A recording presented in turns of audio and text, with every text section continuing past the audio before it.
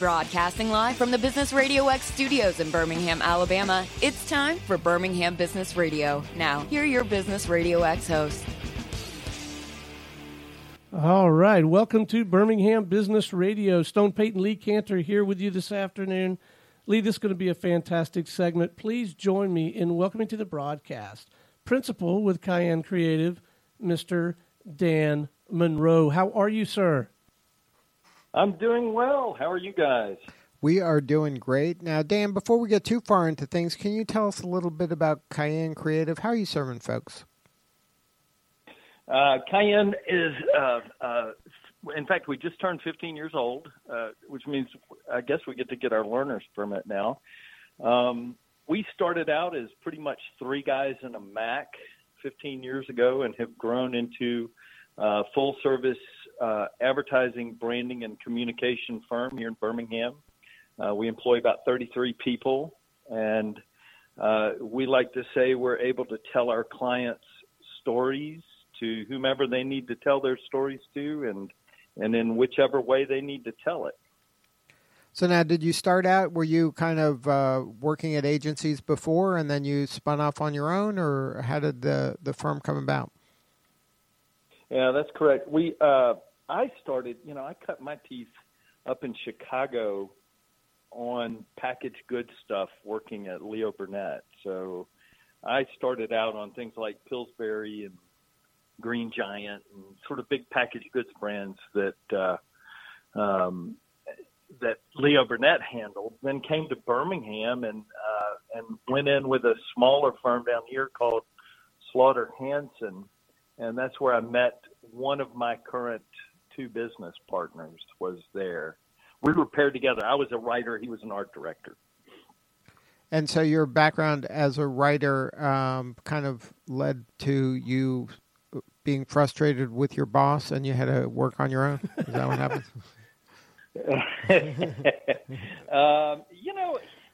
I'll tell you, it's one of those weird things. You talk about when you work closely with somebody, and my other partner, Dan Murch, and people call us the Dans here in town. He and I had talked over the years. We worked at Slaughter for 4 or 5 years together, and we had talked about starting something and really hadn't really given it serious thought. And then the agency where we were working, Slaughter Hanson, started going through some change, just downsizing and sort of changing its focus a little bit. And we started to think a little more seriously about starting something and built a business plan. But at the end of the day, we left on good terms. The principal owner of Slaughter, Terry Slaughter, blessed our departure, and we did not. I take pride in the fact that we did not participate in that age-old tradition of stealing as much business as you leave as you can. We bootstrapped it from the very beginning with just a handful of small clients. So now when you're an agency going out there kind of with a blank sheet of paper in terms of clients, how do you use your superpowers, because this is what you're selling to your clients, is the ability to get new clients or to get more business. So how did you kind of eat your own cooking and in drumming up business for your firm? Sure, that's a great question. At the end of the day, in the creative industry, in advertising and design, your portfolio of work follows you around. So we were always very, very careful to point out when we showed work that we had done, that we had either done it at Slaughter Hanson or in some cases Leo Burnett, or my partner was out in California and worked at a number of firms out there. So we basically showed the work that as partners, we had done over the years, and use that as our capabilities piece, if you will. Now, what was the kind of low-hanging fruit? Were people engaging with you, from a branding standpoint, or did they just need some tactical social media help? What was usually the first engagement? Also a good question. Well, of course, back then social media wasn't even a thing in 2004. it was an easier story to tell back then. It was television, radio, print, and out of home. And, occasionally you'd mess around with a website, but a lot has changed in 15 years. In those days, our first clients were small. They needed advertising. We shot some TV commercials on a dime. We did a lot of work back then with Compass Bank before it became BBVA. They had a parent agency, Crispin Porter Boguski, one of the really great creative shops in the country. But they needed somebody to help them with the basics, the merchandising, the point of sale stuff. So, we took those jobs. We took the jobs that other people probably wouldn't have wanted to take if you were sort of an established agency, and built our reputation around providing good service and doing great work, and just really kind of eased into it and grew it organically. So now you mentioned that now it's 15 years later, and there's a new landscape, especially when it comes down to media. I was having a conversation recently with somebody. Back in the day, there were a handful of media outlets, and now it seems almost to an individual, everybody is their own media outlet in terms of influencers on social media. So how do you see this kind of evolving, and how does your business help businesses leverage those, new channels like social media? Sure. It's going to, first of all, it's going to continue to change. It's going to continue to fragment and morph into different channels. Think back to Facebook, which 6 or 8 years ago, everyone was on it. And then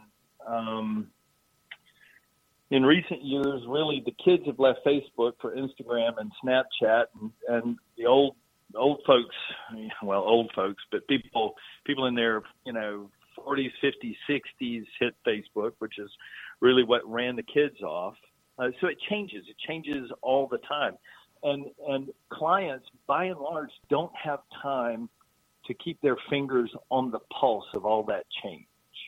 They need somebody like us to help sort of shepherd them through the process and guide them in how do you use these tools in such a way that without breaking any of the unspoken rules, without being that guy that shows up at the party in the plaid suit and tries to sell you life insurance at a party, How do you keep your client from making those egregious mistakes in the social sphere? These are the kinds of things that we help our clients with. And we give them a strategic basis, Yeah. And it's tricky because, like you mentioned, social media platforms come and go. There's some, ones that have been around for a while, but they change so rapidly. And it's when a new one does appear, there are opportunities for the first mover to really kind of do a land grab and get kind of known in that space if you're first or towards the beginning. But then it could go away, so it could be a waste of waste of time. So it's like, how do you stay abreast on it, and then how do you kind of pick the winners? Which for most clients, they're busy just doing their work. So it's good to have somebody like you on board that's vetting. Hey, this may turn into something. We may want to kind of take a flyer here, but this one you probably should pass on. That's right. And most of the time, for most clients,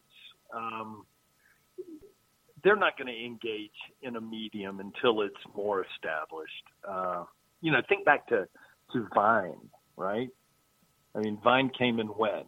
Well, we were dialed into Vine. We knew what Vine was doing, but we watched it, and it really never had it never really provided a good strategic platform for reaching out to clients. And this is the key, okay? This is the key. For our clients, their audience is what drives what medium you're going to use. And sometimes that medium does include influencers. Sometimes it's reaching out to find the influencers who are the mavens, if you will, the aficionados of certain areas, certain products, and that sort of thing. Our job is just to keep our finger on the pulse and watch that, and sort of, we're really in our business, we're never going to advocate that the client necessarily be the pioneer who ends up with arrows in their back. You know, most of the time it's going to be with established media that have an established audience. So your client is typically the dominant player in the market, or do you go after challenger brands? What's the profile of your typical client? Both. So great question. What's the profile of a typical Cayenne client? I would say that the commonalities have to do more with their needs than with, for example, their industries. So we do work with leader brands. I can think of a couple of leader brands we work with. We also work with challenger brands. It really comes down to what is my client trying to accomplish, and does that mesh nicely with the skill set or the combined skill sets of the agency? Can I help that client? Can I move the needle? And that's the common ground we're looking for with a client.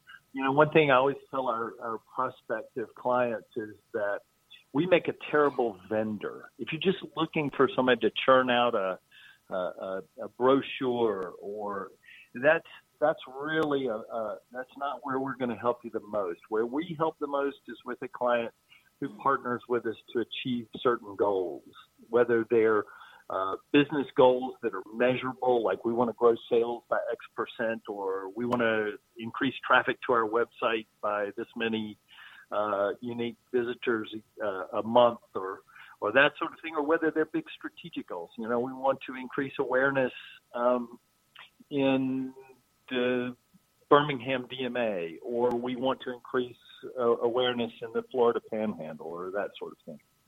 Now, how do you discern in this, in the internet now, I guess it's a double-edged sword. A lot of things can be measured that couldn't be measured before in other channels, in the media especially. How do you decide, what things that can be measured should be measured, and what things that are being measured maybe aren't, those metrics aren't that kind of relevant? We call them here, we call them cosmetrics. Some things that sound good, look good, but maybe not necessarily really are connected to ROI or, making money for the client. How do you help them kind of navigate that? Yeah, you know what? You almost answered your own question there, man. It really does have to do with ROI. Take social media. Social's a good example. Growing the number of people that you call your audience. Okay, so we've got 50,000 likes on Facebook. That would be one of your, what do you call that? I like that. Cosmetrics. I expect to see that. If you're going to use it on your website, I need a, kind of attribution. Totally, man. I will attribute this to you. No kidding. That's brilliant. Number of people who follow you on Facebook, man, that's a cosmetric. Because we're all hit with this, Oh yeah, man, I like beer. I'll follow them. Sure. Are you really, or does that mean you're actually moving the needle for them? Are you someone who is becoming one of those advocates? Are you engaging with the brand? So what we're measuring on social media is brand engagement, and growing the audience is certainly a part of getting there, but measuring engagement's a different piece altogether. Right. I equate it to, like on Facebook, I have, 1,000 friends, but how many are going to take me to the airport, Yeah. Like if nobody takes me to the airport, I really don't have 1,000 friends. Yeah. Well, and if you really want to narrow it down, how many of them would help you move? Exactly. Those are the real friends, right? That's right. So now, how do you help your clients kind of differentiate themselves in terms of their brand and the activity of branding? Yeah, very good question. So, and this is something I think people get sort of wrapped around the axle about. There's a big difference between brand and branding. Brand happens, man. Brand's going to happen. Whether you want to or not, whether you wanted to or not, it's going to happen. That's it, man. Your brand is it. I always say it accretes like a pearl. So it starts when you're in your infancy as a company or a product, and then over time the brand builds around that, and it's the aggregate experience that your audience and even peripheral audiences have with your brand. Branding, on the other hand, is the act of trying to influence that, especially if a company sees that they're being misperceived in the marketplace. So the real challenge for most companies is that they become very myopic. They're too close to themselves to be able to define what it is that really differentiates them. And in order to kind of get their heads around it, you have to sit them around a table and really kind of dig into it. And with smaller clients, that's a challenge of educating. It's been my experience that the larger clients who have devoted resources to marketing, i.e. they've got like a CMO or a director of marketing or a VP, they have a better sense of what differentiates their brand for the most part than the small business that is just beginning to really try to figure it all out. So the real key is trying to help them understand how they differentiate themselves in the market. What makes them different? What is it about them that's different? And then the act of branding is trying to communicate that in a way that people will actually even pay any attention to it. If you're just joining us, you're listening to Birmingham Business Radio, and today we're visiting with Principal with Cayenne Creative, Mr. Dan Monroe. Dan, marvelous conversation between you and Lee so far, but let's talk about me for a minute, shall we? Sure. All right, I have a dream. It's called inbound marketing. I've read some books about it. I've read some articles about it. The closest thing to inbound marketing around here at the moment is PR professionals will reach out to us to have their clients featured on various shows in our studios, which is great, except that's not how we make our money. We're earned media, so we don't make any money from that. But I'm delighted, and we're proud to have that. But we do market shows to clients to help them grow their business, and I personally am sort of invested now in growing the network, looking for entrepreneurs in different markets to run Business Radio X studios. Is this idea of crafting some sort of inbound marketing strategy machine a pipe dream, or, can it be done? Talk to that idea of inbound marketing a little bit, if you would. Yeah, sure. Inbound marketing, most often, inbound marketing is going to start with a well-crafted website that serves as a business tool. And the reason is we have the tool, let's use it. We draw people into that website where they can engage with your brand deeply, but moreover, engage with the service offering or the product offering that you provide that they're looking for. But the challenge is getting them there. Okay, so what's going on with inbound right now is that people are using their website along with a CRM tool of some variety, whether that's, HubSpot or Pardot or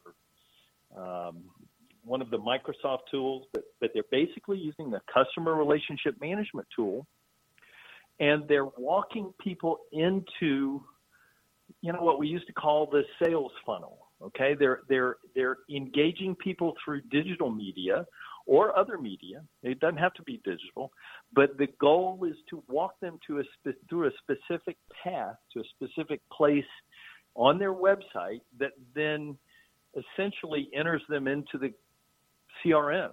so that at that point you can then personally reach out to this potential customer. And we know that at that point they're nice and warm and ready to talk with you. Actually, I love what you're talking about, the notion of sort of creating personalized programming that serves your clients. But your challenge is getting the clients to come to you to do that. Yeah, is that just fair? getting that initial conversation, or if we did craft that perfect funnel, just getting them to take the first step into it. I don't know. It's not my strong suit, and I don't know that it's our strong suit. Is it, Lee, at this point? We're not good at a lot of things. Yeah. We're good at. Hey, man, I know the feeling.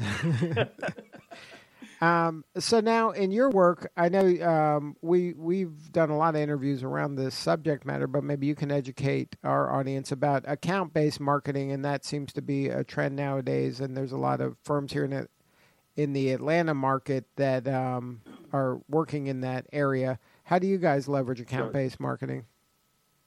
Yeah. So for the listening audience, account-based marketing, or you'll hear it, by the acronym ABM. Account-based marketing is really a business-to-business strategy where you can identify a discrete list of targets that you're trying to reach, preferably by name. So, let's take you guys as an example. If you had identified, man, we have created the perfect sort of platform for, let's pick something crazy, for orthodontists to talk braces. And so we're gonna launch this platform in Atlanta, and we know there are 433 orthodontic practices in Atlanta, and we can name the actual decision makers. We know who they are.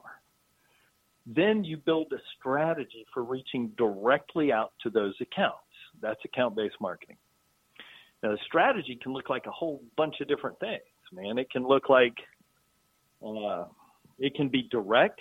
It can be it can be digital. It can be analog. It can be a lot of different tactics, but the goal is to reach specifically to those specific targets, people now who represent those audiences. Yeah, go ahead. Now, in account-based marketing, it also can be good for a complex sale, right? So if I am trying to reach an enterprise-level customer, I can really go down almost department by department and target and then kind of hit them all maybe in different parts of the buyer's journey. So maybe I'm hitting the chief information officer with certain information about my company that's relevant to her.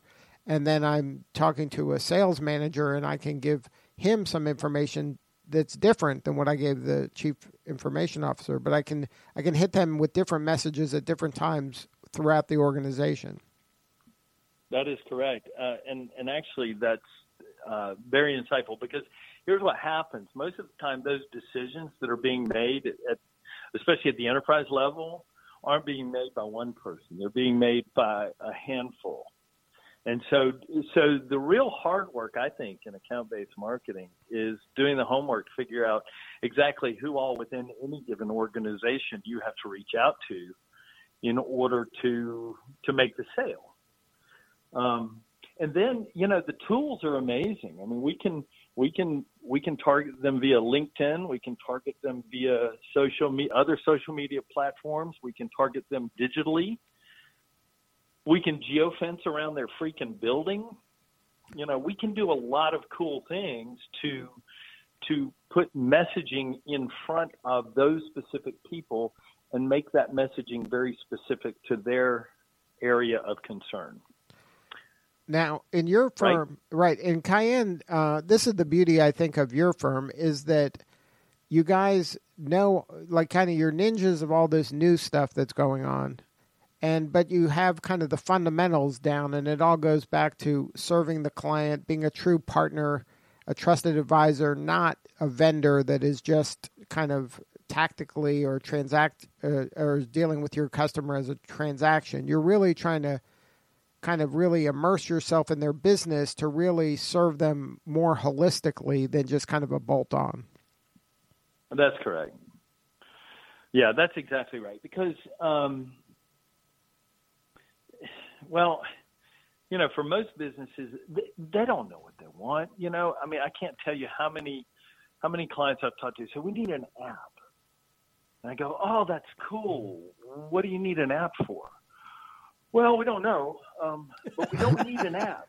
But my nephew says we need an app.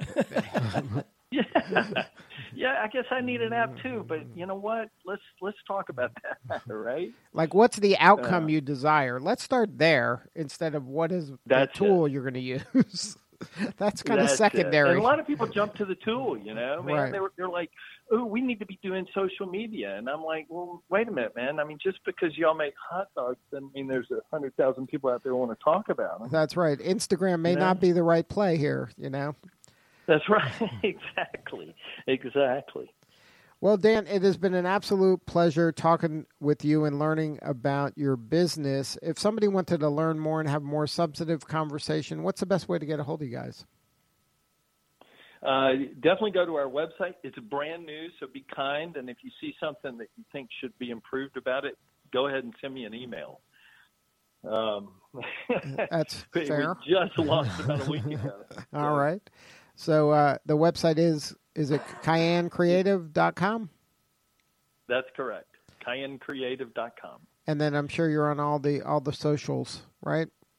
We're on all the socials. You can find us on Instagram, Facebook, Twitter, LinkedIn, and for all I know, we're on some other ones, and I just don't know about it. Well, thank you again, Dan, for sharing your story today. I appreciate it. Thank you, guys. All right, this is Lee Cantor for Stone Payton. We will see you all next time on Birmingham Business Radio.